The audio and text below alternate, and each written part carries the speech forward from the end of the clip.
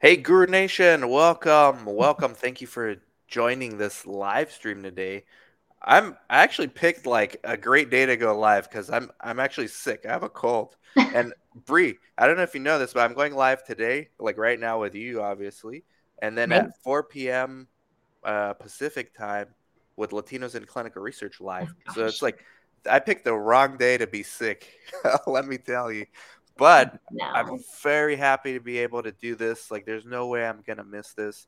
Bree Burks, she is a nurse. She's somebody with a nursing background, like an ICU nurse. She's worked on stroke patients, studies. She's currently the vice president of strategy for Viva, particularly Site Solutions.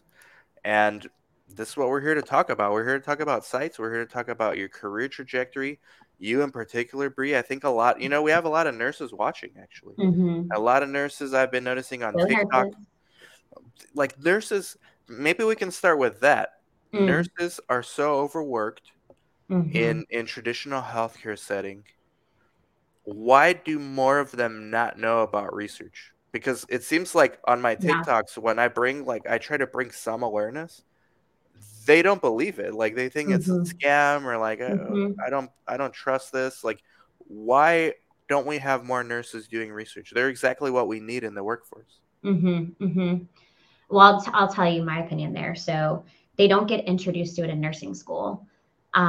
When I did my research courses, when I was getting my bachelor's, and then I have a master's in nursing, where I thought, oh, at that point I'd already been exposed to clinical trials. Oh, they'll definitely in my research class for my master's, we'll talk about it more. But it was more just looking at the publication and breaking it down and looking at the stats. You don't ever think about the people doing the work. So that's one thing, is they're not exposed to it, when they're going through school. And then the other thing is, unless you're really within an academic medical center or a place where research is the mission, because it is predominantly a money loser, within the healthcare system. I will not tell you how much we subsidized research the last year I left Vanderbilt, because it would blow your mind. So it's a money loser for, within the healthcare system, because it's not managed well.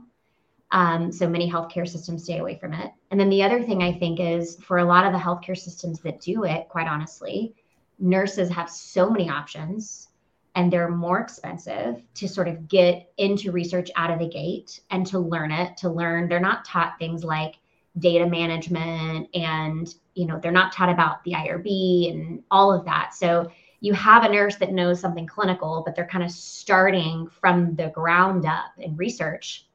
They're a more expensive salary. So we were really careful about hiring nurses when I worked within healthcare, and had nurses on my team.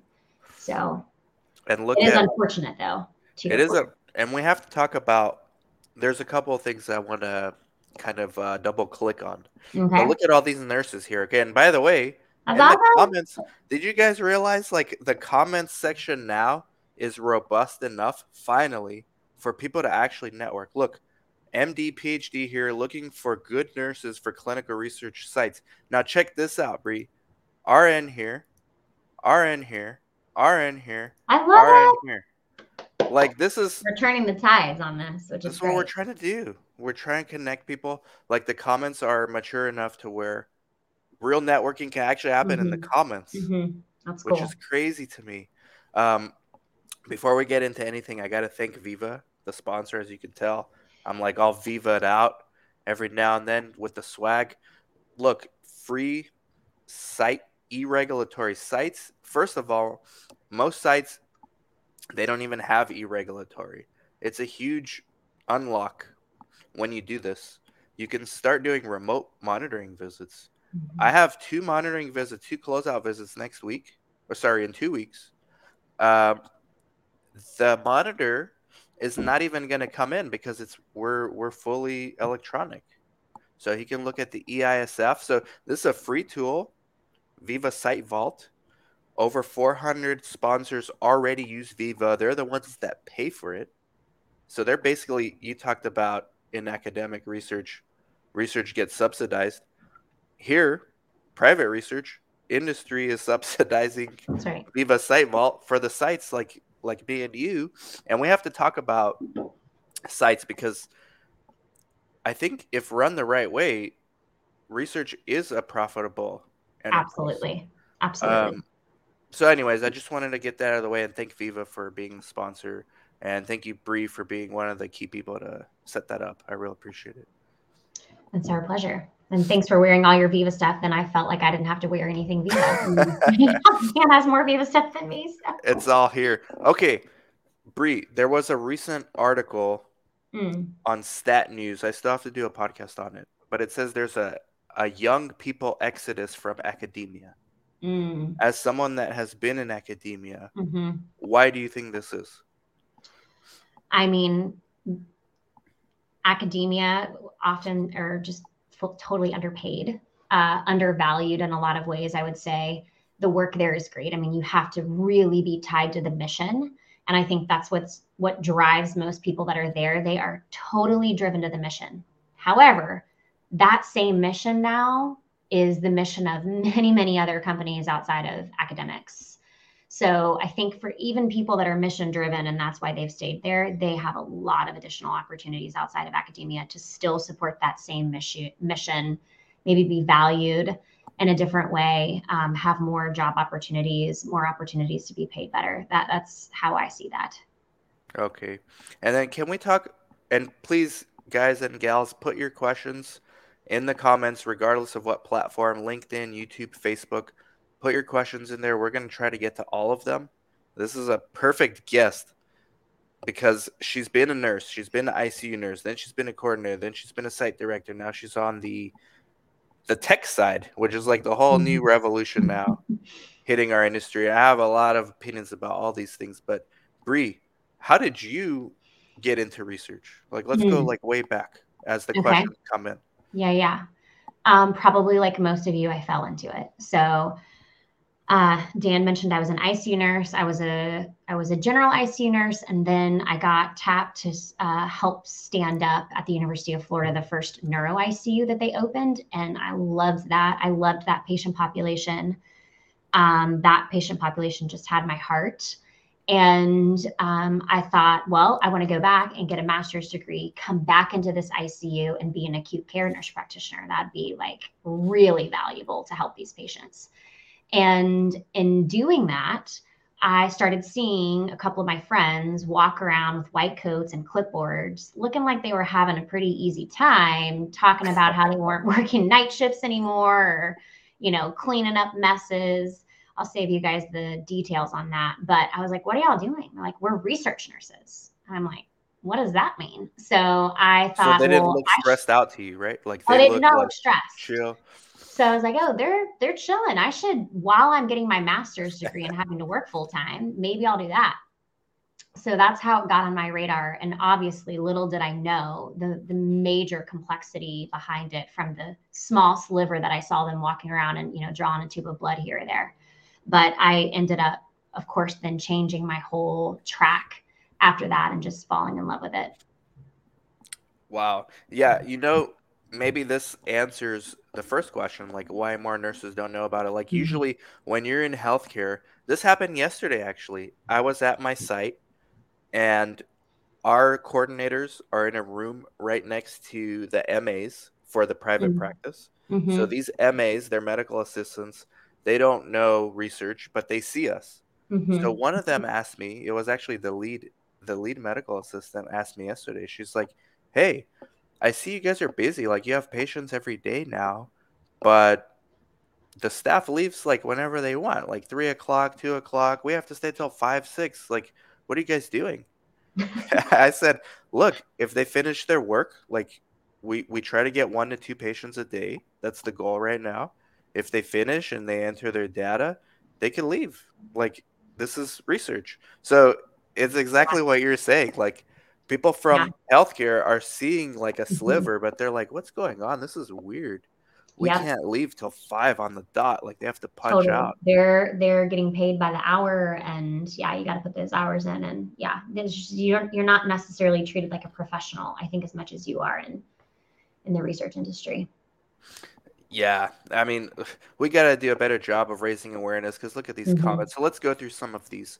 So they're not taught how to do basics anymore, like EKGs, blood draw. This is true. Not every Mm-hmm. MA CNA even is taught how to do that. Mitchell said, proud supporter of Viva Site Hi, Vault. Mitchell. Thank you, Mitchell. Brendan, if you are exposed to research in nursing school, it is Yeah. academic research. You would have never heard of pharma companies and private research clinics focused on bringing drugs to market. Absolutely. Absolutely. Hmm. Maybe this is a good question for Bree. Do you have any job recommendations for critical nurses looking to go into research? I do. I definitely have some connections of people that are still within healthcare looking. So you should reach out to me. Reach out to me on LinkedIn so we can connect. Good point. Actually, Bree's LinkedIn will be underneath this video and in the show notes. If you're watching live, you already see her underneath here, so you can click on her. But yes, the answer to your question is yes. We need more of you Mhm. in whatever role you want. That's right. Look at Bree; she works for Viva for a tech vendor. How did you transition from coordinator, site director, academia to Viva? Mm.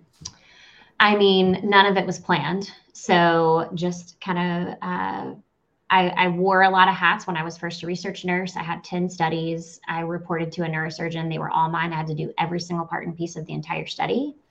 Um, so it was great. I mean, like lots of small sites, like my hat's off to you if you're in that situation today and you're doing recruiting, regulatory, you're invoicing, you're doing all the data. I mean, you're literally doing it all. I did that for a while, and then always came from the standpoint. I had a really great first boss that was a brilliant neurosurgeon, and he was like, "Look, we are gonna make money off this, and we're gonna grow, and so you're gonna be tracking that, and I want you to think about that." And with other parts of what I would see in these big health systems is nobody was really tracking any of the research dollars. All of it was subsidized. All of it was watered down. You really didn't know what it was, what the cost of the research business was. And I was told from the beginning not to have that mindset. So that sort of propelled me into managing teams and then department chairs going, how are you guys doing this so well and truly treating this like a business? And when we saw shifts in healthcare and the need for research to truly be treated like a business within academia, I just kept getting more opportunities. So my last role before coming to Viva was developing and then overseeing a central clinical trials office at Vanderbilt. And when I left, we had several hundred studies, and I guess probably about a head count of 50, 55 people. And the thorn in the side was technology. And we had all of these ways we wanted to operate and couldn't get it done without technology supporting it all. So we went down a path of building it ourselves. That became at first super exciting. And then it became very expensive. And I also realized the limit of my own knowledge and that I couldn't keep something like that going in the way that I wanted to. We spent millions on creating our own technology. It became a massive part of our budget. And then all the portals started happening where we built our own e-reg system. And then it was like log in and add your stuff here. And it was just this constant fight of who was going to win this battle between operating in their systems, them coming into our system. This is a nightmare. So even though we kind of made strides internally to optimize our own workflows, we couldn't figure out how to then share all of what we were doing back with our sponsors. And we started doing some direct to patient technology too, and that had challenges. So I kept feeling I was so fixated on technology being the solution that I needed to most of my problems when I was at Vanderbilt. And Viva got on my radar. And they were the first company that I'd heard of that was like, we are going to make the industry better for everybody that's participating. And I just thought, I got to be a part of that. That's super cool. That's exactly what I'm looking for is Mm. a company that really is positioned to pull something like that off because it's going to have to happen on a massive scale. So you just Um, applied? Like you were a fan of the company first, and then I you. started talking to them when I would see their little orange booth at Huh. conferences, and made some connections over a short period of time. And I ended up getting a call from the CEO, and I'm glad I didn't know much about him at that point because I think I would have been a lot more nervous. But we just sort of had a conversation, and he said, "Come on and help us figure this out. We don't know how to have customers like you. We want to do this the right way. And I somehow got a job out of that. So you mean to tell me networking is how you Networking, so see, valuable, guys? I'm telling you guys, so valuable. I get tired of telling people the same thing. I run out of ways to say it. So the best new way to Mhm. say it is to bring on guests and have them basically tell you the same thing. You see? All right. Yep. Good Yep. afternoon. I'm a health professional with a master's in public health, wanting to transition into clinical research. You can, like, any background, any Hmm. background. It's hilarious. People ask me on TikTok, "Hey, I'm Hmm. a RN. Do you think I qualified it for a research job?" I'm like, "Do you realize we have like teachers, like preschool teachers, transitioning to research? We have art instructors. We have people who work Hmm. at museums or Knott's Berry Farm, like amusement parks that dressed up like characters doing research. It doesn't matter what your background is. Of course, healthcare is welcoming of you. This is one of the unique things about our industry. Regardless of your background, Hmm. there's a place for you here. It's just a matter of you finding. First, you have to navigate the lay of the land, and I really think it's private industry sponsored smaller sites, the ones Viva's Hmm. really trying to reach. Hmm. Hmm. Um, I think that's your best bet. But if you have a more traditional background like Patricia, I mean, you pretty much have your options open to you everywhere. Small industry, large industry, because that Master of Public Health can get you a lot of places. It's huge. I had great experience with people with MPHs. There you Um, go. and I would say, I don't know if you've seen this, Dan, because I know as a vendor, I go to a lot of conferences, but I've seen a good amount of people going into conferences now within our industry that are looking to get in, which I found super cool. Coming by all the vendors, talking to everybody, handing out their cards, like promoting themselves. And then I would watch them and they were just making connections all over the place, because we're all there in one spot. So that's something to consider is you don't have to be part of our field to get into like an SCRS conference, and you've got everybody right there basically at your Everyone, disposal to yeah. start connecting with. Yeah, no, that's a good idea. The problem is those things are so expensive. Um, That's true.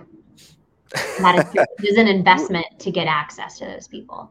Now, but I've it is also good. seen quite a few people that don't go and pay for the conference and sort of loiter in the hallway, and they Yes, seem to be doing pretty good too. So I've done that. I've I've actually seen done that that. a lot, actually. My first DIA in Hmm. 2014. It was in San Diego, so I just drove down from Orange County, loitered the hallway, Yep. and just talked to everybody that I needed to there. Like you can do that too. Yep. Okay. Hamid says, I actually don't know how to answer this one. How can we get free Viva training? Yeah, there's two ways. So if you want stuff that's just on demand, if you go to sites.viva.com, we've got a treasure trove of training materials. We've got resources on help, we've got videos. You also can sign up for live training once you sign up for the product. So you can slot in and actually get training from a Viva person live, which is pretty cool. You can do group trainings that are like on special topics, like we have a Site Vault one-on-one training, or you can even get your own one-on-one training. But if for some reason you don't find what you need, you can also message me on LinkedIn and I'll get you connected. But we've got plenty of ways that you can train on the product. Wow. You guys really are subsidizing this thing. You're trying to make an impact, trying to reach the sites. I think that's important. Nobody has made the effort. Um, and it's a worthy effort. It's a worthwhile Mm-hmm. outcome if you can actually Mm-hmm. pull it off.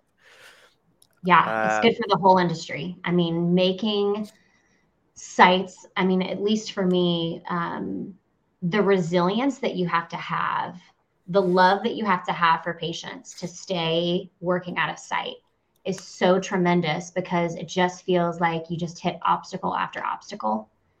And, we really believe at Viva that making a site's life better and optimizing the way that they work and actually allowing them to focus on their patient more is better for everybody. It's better for sponsors. It's obviously great for patients. And so we are going big on that and coming in as one of several e-regulatory providers and coming in late. Quite honestly, you gotta put a big stake in the ground, and that's why we're saying this is free. And we are investing in making sure you can be successful on it. We're not just giving it to you and saying good luck. We're going to make sure that you have a great experience with our teams using the product, because we really do want to be the global e-regulatory provider for sites. It's a perfect segue to the next question. So, okay, yeah, you guys are late, but You're late. Mm-hmm. it doesn't matter because I think the industry is early. Like site Mm-hmm. adoption hasn't really occurred. I think It's majority true. of sites still use paper. So Rod actually It's asked a true. good question. I have my answer as a site owner, and somebody, by the way, who is currently sponsored, my podcast sponsored by Viva, and I used to be semi-sponsored by Creo.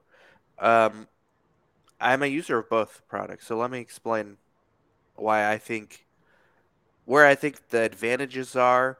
But let me first start with Creo advantages. So Creo still has like they currently have an eSource and they have a CTMS system in addition to eReg. And Creo's early. Like they got into this Mm-hmm. super early, site centric, all that stuff. They're also rolling out e-consent, things like that. The problem with Creo is you have to pay for it. All right.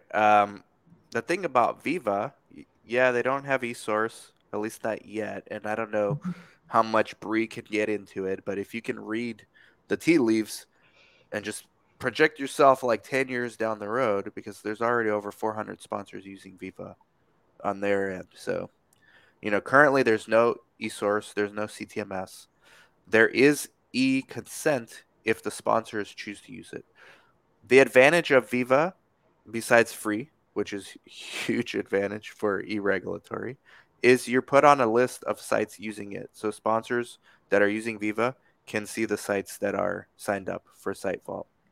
Another advantage is it gets you into the ecosystem for when they do roll out future products, which they may or may not do. Right? I don't work for Viva, guys. I just wear a shirt.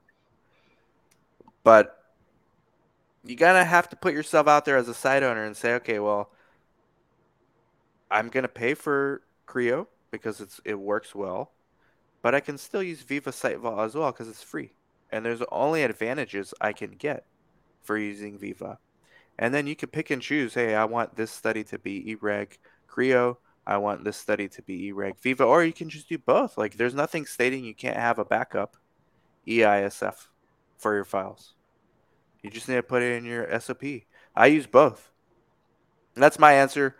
Bree, as an employee of Viva, probably has a better answer. Or maybe not. I don't know. Or you don't want to touch this one, Bree? It's up to you. I'll say a little bit about it. I think that Creo does. I mean, that's true, Dan. Like they have more to offer right now for sites to run their business on. We focused on eReg. Our strategy has been we want to have the best eReg. We want to really get that right before we start thinking about doing more. Um, but I think, we are thinking about clinical trials much more holistically than just a site's eReg or even just a site's internal operations. I think that when you think about the challenge of the site, I say the site is like the linchpin of the clinical trial because all of this information is flowing to the site from the sponsor CRO, out to patients, back into the site, back to the sponsor CRO. Like so much of what makes the site's life hard is the sharing of all of the regulatory information. And we are thinking about that. We believe that is something the technology can solve. And we are the only ones that have an e-regulatory that are thinking about that. Good point. Yeah, the integration. I kind of left that one for you because that's a huge advantage too. It's the passive integration. So if the sponsor's already using Viva, which over 450 already are, and your site's using SiteVault, even if you Mm-hmm. use Creo, you can use both. They can choose, okay, well, we already have access to Viva, so we can just plug it into your Viva. We don't even need to ask you for external access. Point is, Rod, it's early in the game, and there's no harm in playing around with it. That's my mentality too. Even before the sponsorship, by the way. Okay. I left academics too. Back to leaving academia. There's something here, Bree. Academics is a trap. So in doing these live streams, I end up being devil's advocate a lot. Like I made a few videos like, "Hey, academia, try to get out of it." But you're an example of somebody who's like built a great career on a foundation of academia, and now you're in private industry. Hmm. So I there's never thought I there, was going to leave academics either. I mean, that was never planned. and you loved it. I loved it. It was really hard, and there were things about it that were challenging, but the people that are there are amazing. And getting to work with, I had the really cool opportunity to work with hundreds of doctors that had chosen, because within academia, here's a nuance: those nonprofit academics, those physicians make no extra money to be involved in clinical trials. They cannot. It is against the nonprofit status. Okay, so what they get to be part of clinical trials is hopefully their leadership will allow them to have to do less clinical work and clinical billing procedures, physicals, treatments, whatever, to get them protected clinical trial time. But that usually takes them a while to get to. So they're just doing this to do it. They're doing it because they want to publish. They're doing it because they really care about their field and they want to contribute and give back. They are not gaining any dollars personally by doing research. And so those types of physicians, to me, again, to play devil's advocate and talk about the good, they just had a love for patients and a passion to steer their field forward in a way that was really special, to me. And that was fueling for me to stay there. So why are there comments like this? Can you speak a little bit about that one? Academics is a trap. Why are there comments like this? For me to speak to, yeah. I mean, I Yeah, think because like because, you had a good experience, but let me well, play devil's advocate again. mhm, Maybe like people mhm, on the lower tier of the employment, they're like, hey, mhm, I can't really yeah, advance. That yeah, seems to be the main sure. crux of the article I For read. Like, sure. For yeah. sure. It's because you have a business that is completely focused on the clinical engine, clinical revenue, the dollars and cents, the whole business revolves around routine clinical care. And research is very nuanced.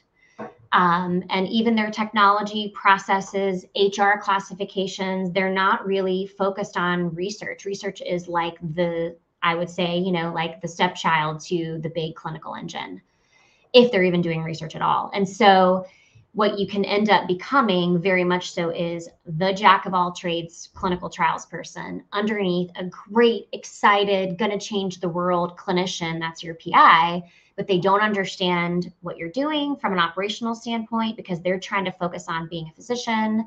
They don't know how to help you with any kind of career ladder. All they know is as their business grows and they do more and more, you get to do more and more. And so I saw that a ton within academics, which was like stealing. This PI would steal this person's, research coordinator would steal this person. It was like the way to get a raise was just to bounce around and for doctors to beg their department chair to pay you a little bit more. It Ah, was crazy. And that's why you're seeing in academics, and some of it's funding from the NIH too, but these central clinical trial organizations being built, and it's more of like a refuge. So you have this experience where people operate just under a clinician or in a really small team, which I've done, or they operate in a big center where now you have way more pull. You can do career tracks. You have people that understand your operations supporting you, and you're not just working underneath a physician. That seems to be where people within academics are thriving a little bit more. mm-hmm. Yeah, that's a fair response. Before COVID, I saw a lot of momentum Mm, in public-private partnerships, so academia trying to yeah. emulate the private clinic model. Like, so they would do partnerships, and I won't name who, but one of them asked me to submit a proposal. I spent like a month doing this 40-page proposal, and they took the idea and they said, "Hey, thanks, but we're actually Not gonna go with you, but they're doing it. So these private public partnerships, they're academia's response to innovation at the Mm-hmm. smaller Mm-hmm. site side. Mm-hmm. We've got tons of questions, so let's go through these. Okay. RNs are desperately needed for better accuracy of data collection that I see in pharmacovigilance. Absolutely. RNs, you guys, like, the industry needs you so badly, you don't even realize. Pooja said, can't seem to find a volunteer position. They're there, Pooja. You gotta, it's more about framing how you approach. And this Mm-hmm. is why I think the small sites are better. Um, I'll take an example. My site, Yuma Clinical Trials. I'm trying to build social media platforms now, so I want to make a YouTube channel, Instagram, kind of model what I did with my own brand for Yuma Clinical Trials. So I would love volunteers to help me go out in the community and interview people. Problem is, I need somebody local to actually go out Mm-hmm. and take a camera and do that. But if you approach the sites with the right framework of like knowing what they need first, because if you just go to a site and say, I want to volunteer, let me tell you, to me as a site owner, what that sounds like. Like, I want to volunteer. To me, it sounds like I need to babysit this person and I need to spend time training them. And I don't want that. Like, I'm not signing up for that right now. I'm just telling you the truth. So you need to approach these sites to volunteer with offering something practical to them. I can go get patients in the community. I can go build your brand in the community. I can raise awareness in the community. I can go on clinicaltrials.gov and find you study leads that you can email. Those are things like those are like actual things you can offer, not just saying, "Hey, I Mm-hmm. want to volunteer my time." Totally agree. That's that's the reality of it, Pusha. So And you I got to agree, like Dan, you said, stick with the private sites. A lot of the healthcare systems, or at least the ones that I worked with, we couldn't accept volunteers. We could only accept students as part of like a practicum or something pre-approved because they were so afraid of a lawsuit, just where they would say, you've got this person over here and this person over here. This person is not getting paid to do the same exact thing this person over here is getting paid to do. This volunteer is going to come back and sue us and say you should have paid us, da da da da da. So I tried for a while to set up internship opportunities and really had to fall back on students only, wow. because of organizational challenges. So I totally agree. Stick with the private, smaller sites that have the flexibility and bring something to the table. But I think it'll be challenging for you to hook into like healthcare and get an internship without being Great, so. great insight, actually. Yeah, that explains a lot. That's kind of what I suspected, but the Mm-hmm. way you articulated that, because you actually dealt with it, Yeah. thank you for Yeah. that. Here's somebody hiring. Contact me if interested. Dr. Vanderleiden at gmail.com. There you go. There you guys go. Doctor, you're gonna get tons of email. Can leave this up here a little bit longer.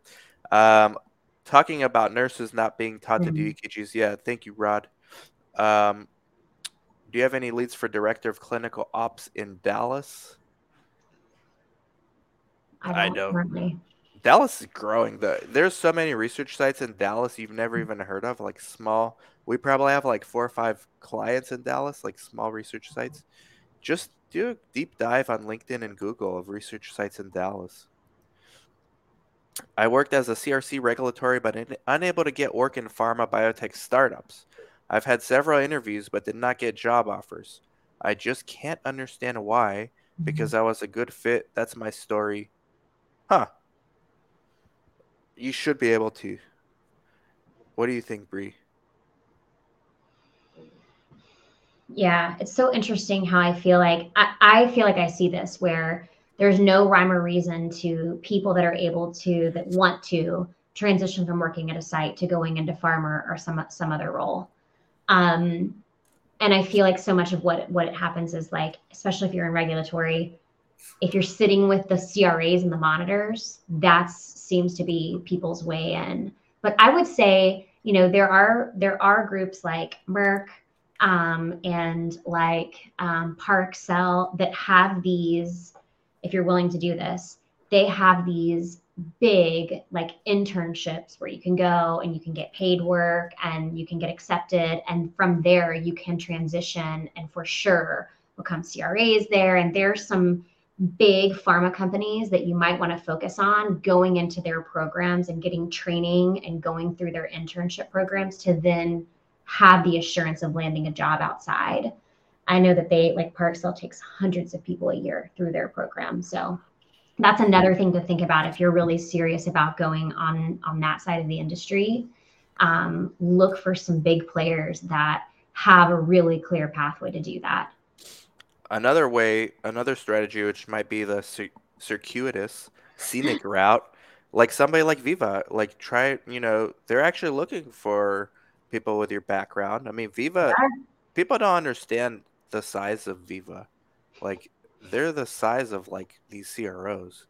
Um, so a tech vendor doesn't have to be Viva, but tech vendor.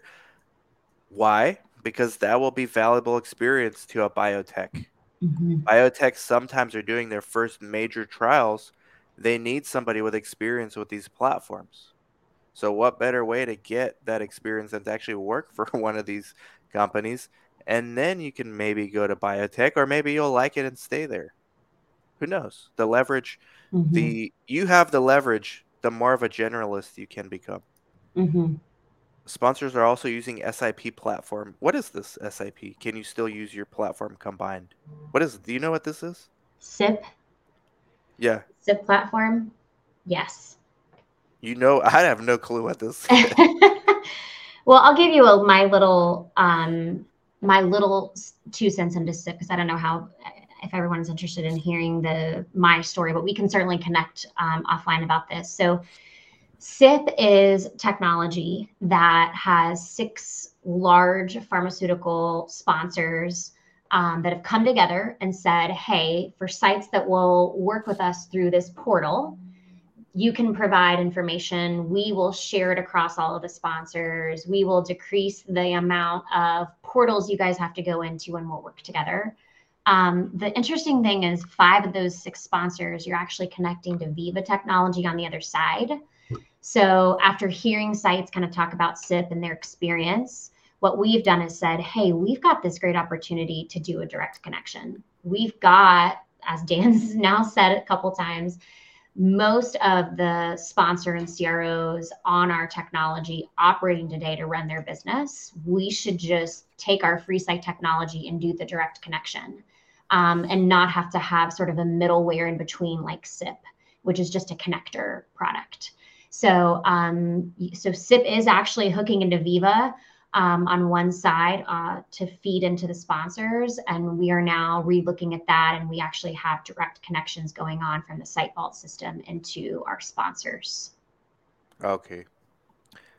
Well, there's some inside baseball on SIP. I've never heard of it. Somebody doing this 17 years. So that should tell you how important it is. Yeah, if you're not working with, there's only 6 customers on it. So if you're Yeah. not working and doing a lot of trials with them, with those major pharma customers, and a lot of them have an oncology focus, then it probably wouldn't be on your Ah, radar. yeah. That explains it. And it's not to Mhm. say that just because you're not on SIP doesn't mean you won't be able to work with these kind of sponsors. Like if you're a site, we get offers from Big Pharma all the time. I don't know which 6 are on there. I don't even care, quite honestly. But okay, thank you for that though, Bree. This is why it pays to have guest gurus come on. Okay, this one, Bree. I'll give you my opinion, and I'm curious to hear yours because you've actually been in this role where you're hiring people. Mhm.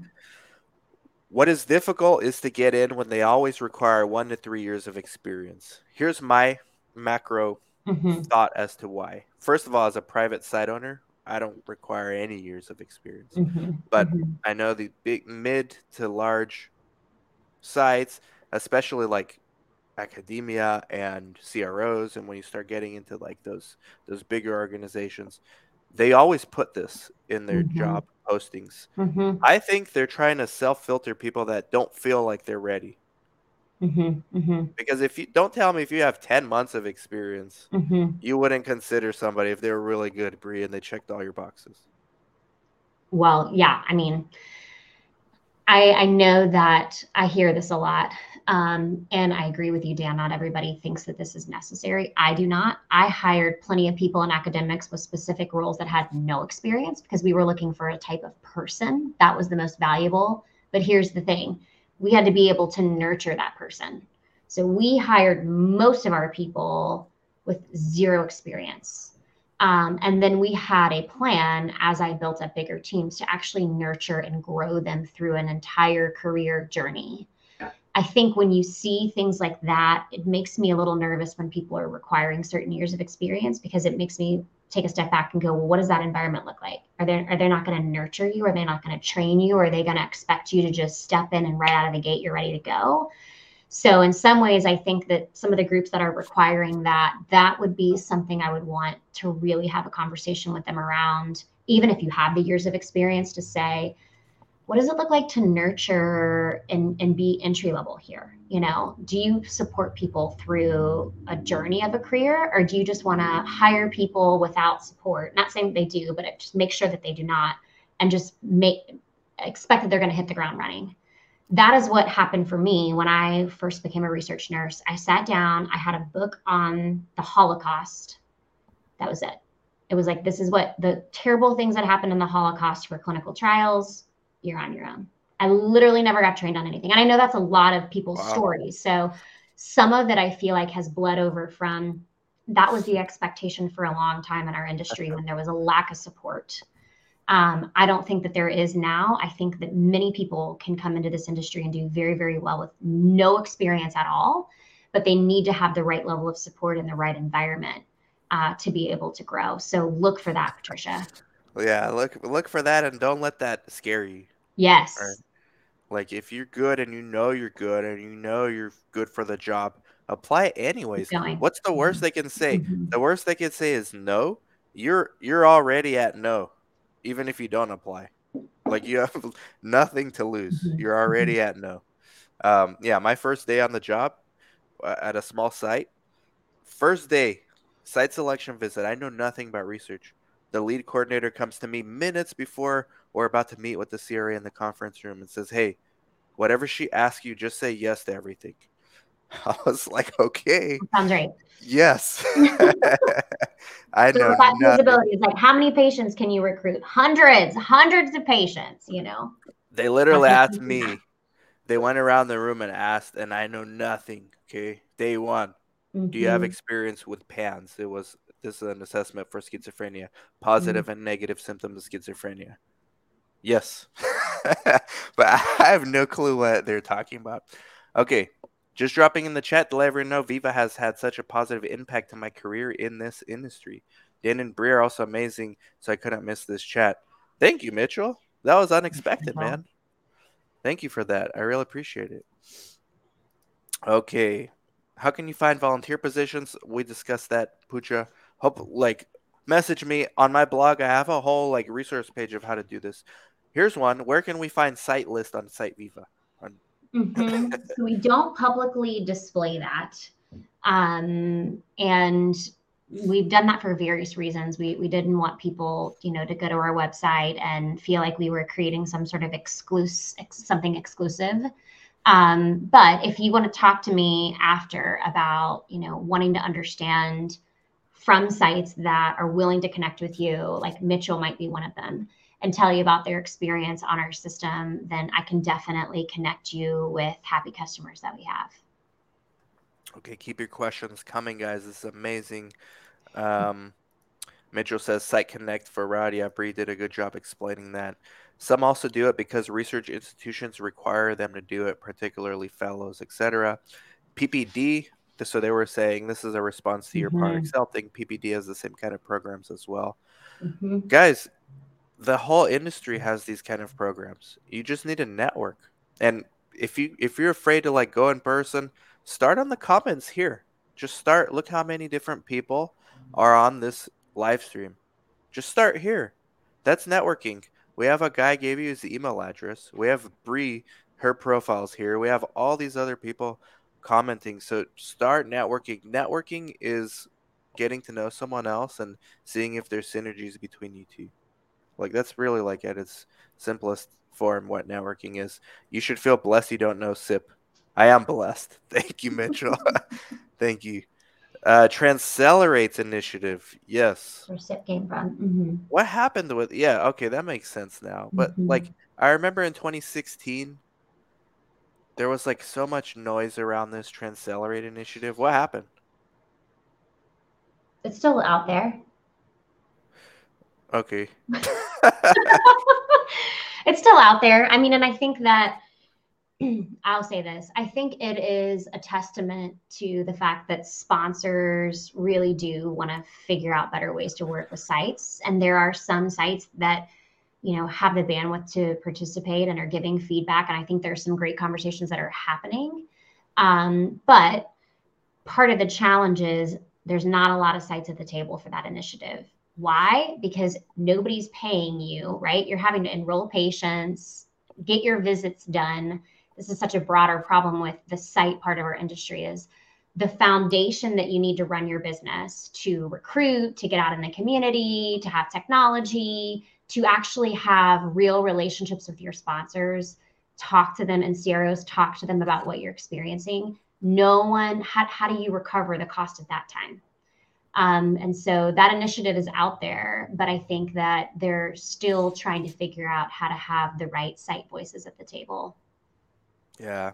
I think one of the reasons why I like Viva and why Brad likes Viva, you guys get it? I mean, you're site focused, site centric, true site centricity. And what you're actually doing with these free tools is empowering sites to take control little by little, but it starts with Mm-hmm. e-regulatory because quite honestly, I think that's the easiest thing to start with, which is smart. But all these tools, to empower sites and then at the same time empowering sponsors because if you make the share of the workflow seamless, you're empowering sponsors too. So, and then throw in Mm-hmm. the e-pros and all the things for the patients, e-diaries. You're kind of empowering the three major stakeholders in this industry that matter, which are sponsors, sites, Mm-hmm. patients. Mm-hmm. Yeah. So I like to say like a high tide lifts all boats, and I think at Vivo we feel a sense of responsibility because we have been so fortunate, and that's not been due to anything I've done at Viva because I just focus on sites, but we've been so fortunate to have the major sponsor stakeholders at the table with us that I think we feel now like we have a true responsibility and we are positioned to make the industry better for much more than just sponsors, and that then makes it better for sponsors too. I hope so, because the industry needs it. The industry needs cohesion. It's so fragmented, Mm-hmm. especially at the site side. And this is where all a big vendor came out today and said, "Hey, we're integrating EHR and it's going to help plug in to data." No, it's not. Look, let me tell you why it's not. Who's going to plug in their EHR into your system when it has nothing to do with research? Nobody. Like this model of thinking is done. Like maybe academics will do it, but what small site is going to do that? Like the PIs I work with, they barely give me access to their EHRs, and I do research with Mm-hmm. them. Why are they going to give access to some random tech vendor they know nothing about? The real way to do it is to empower people like me to make our lives easier. And we got to digitize the actual study things, not the health. The health, that's a totally separate topic. And this topic is getting so convoluted with EHRs and study data. They're not the same things. EHR is EHR. Yes, you can have real world evidence trials using EHR, but it's not the gold standard of research, which is double blind placebo. You can't do that with medical records. Hate to break it to you guys. You can't do it with medical records unless we change the paradigm and don't do double blind placebo controlled trials anymore, which that article from Stat News last week says that's not the case. In the golden century of biotech, that's not going to be the case. So as long as we're still here, that's not going to be, so we better learn how to separate study data and digitizing study data versus electronic health records. Two separate things. People are convoluting those things into Mhm. the same topic around the notion of patient centricity, which I think is ridiculous. That's my rant. Um, You want me to add my sure. experience, Dan, Yeah. to your rant? So, working within academia, this of course came up all the time. And our investigators were also really interested in it. You know, like the EHR is like a treasure trove. They want to publish on it, blah, blah, blah. And I was part of a couple of studies where we hooked into our medical record and we started automating data out of the medical record into REDCap, which is a system that was created at Vanderbilt. And that's where I was. So we had like some cool back end access to it. And this is kind of what we experienced. So as you may know, if you work in EHR data, it's not always accurate. There are conflicting things within it. It doesn't always meet the need. You know, an example is, okay, this patient has a history of smoking. Well, the case report forms require understanding how many packs a day did that patient smoke. Oh, well, that was never recorded. So that's not that helpful. What we found when we hooked into our EHR and got a big grant to do this and worked on it for years, when I was there at least, so this was 3 years ago, we had to actually monitor the system, the pipes. Did it pull the right glucose? This is an inpatient. There's tons of glucoses. Was it right?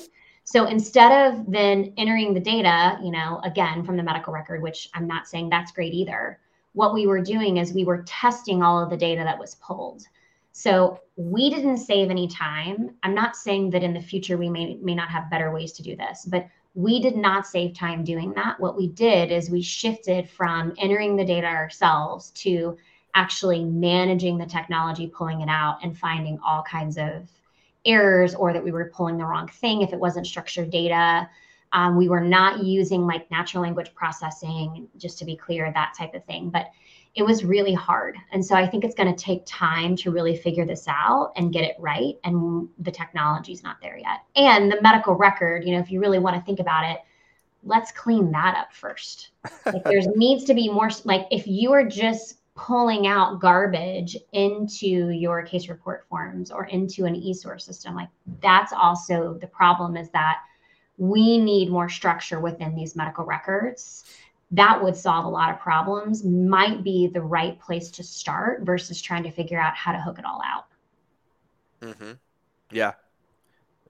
Much, much, much more articulate than what I was trying to say. Uh, Just okay. giving a real life example, that's all. Yeah, you're getting my vitriol and my anger towards it. It's convoluted, and I hate that they do that because Mhm. it doesn't it lets the charlatans hide under the umbrella of patient centricity. I've seen this firsthand too. Well, I think it's just another example of we need to have better relationships across sites, sponsors, technology providers, because I think it's coming from a place of trying to be helpful, but not really understanding the deep and unique expertise that we each have. Yeah. And you have to have the right people at the table to solve problems like this, where I've had my own experience with that at Viva, where you're solving problems across stakeholders, across expertise.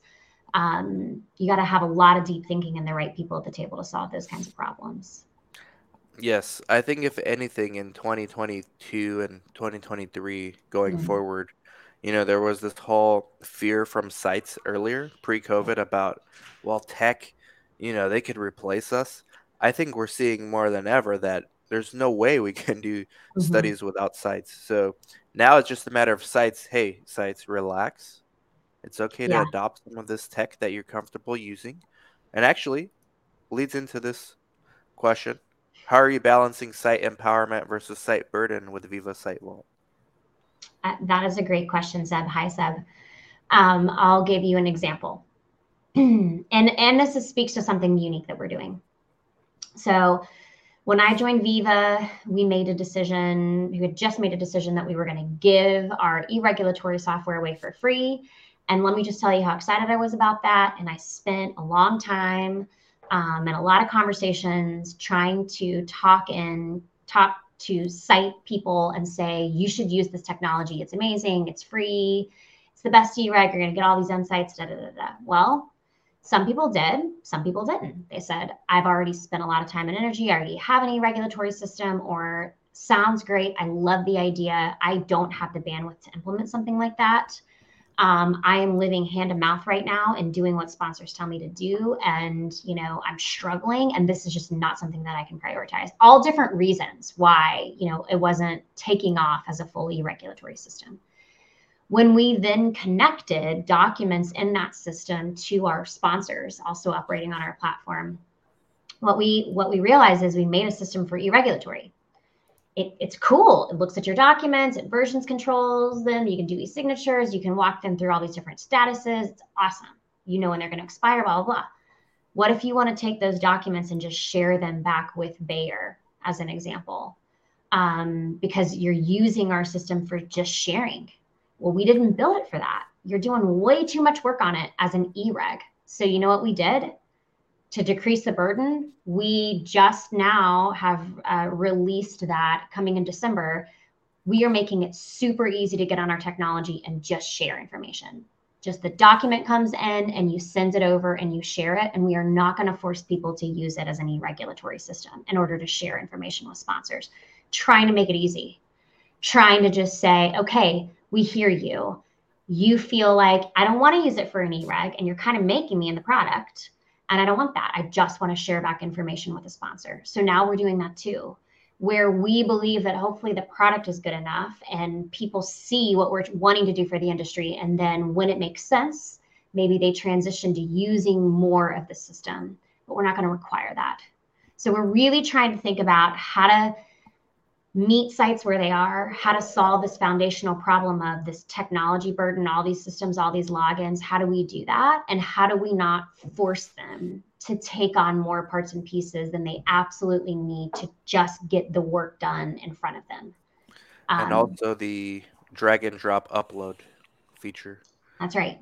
So they can use other technologies and drag and drop it. Yeah. Okay, last one. Thank you so much, Bree, and thank you everybody for being engaged during this live stream. Look, Bree's LinkedIn is underneath if you're watching or listening later. Her LinkedIn's in the show notes. Go connect. Last one. I think it's a good way to end it. Trying to transition as an international coordinator to a trained CRA in the US is difficult. Any suggestions? And Bree, please can you send a link to the free Viva training? So any advice for Collins, Bree, and then Yeah, Collins. Send me your information. I mean, one great thing about my role is having connections outside of just the US. And I think I might be able to help you just get some ideas and get on some people's radars. yeah, CRC international CRC. So if you're immigrating to the United States to be a CRA, so the hardest step of that is actually the immigration part. Um, what has helped others is if you can work. So I interviewed someone who's a clinical team lead at one of the major CROs, and she was a pharmacist from Brazil. She ended up getting a CRA role in Brazil for a major CRO, and then once she was within the organization at the CRO, she was able to have them help her move with her husband to the US. So I think sometimes it's maybe counterintuitive, but find an organization like a global organization first in your country before you transition. But if you can find it the other way around too, like try to network and find sites here, there are some sites that would sponsor you as well. We've sponsored immigrants in the past as well. Um, so that's that. You want to do a few more questions, Bree? I got it. I got time. Let's do it. Okay, here's one that agrees with you. Medical records do need to be way more structured before anything can be done. Yeah, absolutely.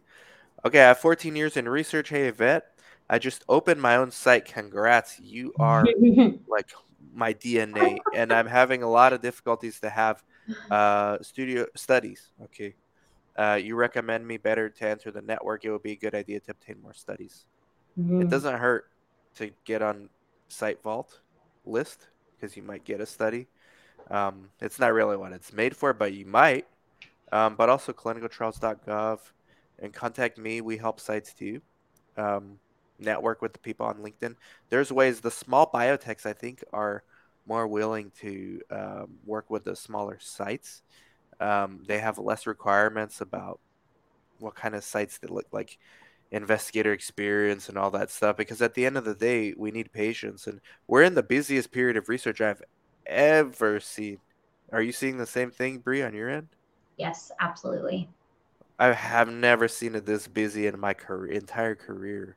So Hmm. it's never been a better time to be a new site, Hmm. because what everyone wants is those patients. Everybody wants those patients. Why do you think they're investing billions of dollars into EHRs? Those are patient data. That's what they want. Okay, here we go. Last one, then we'll end it. Thank you, Bree. Dan, what do you think about data being originating in countries like Mexico, more specifically Baja? I know who this is, LinkedIn user. You are Zane. You are Zane. I love this dude. He just started a site in Tijuana. Is there an Wow. opportunity for research and development here in Baja?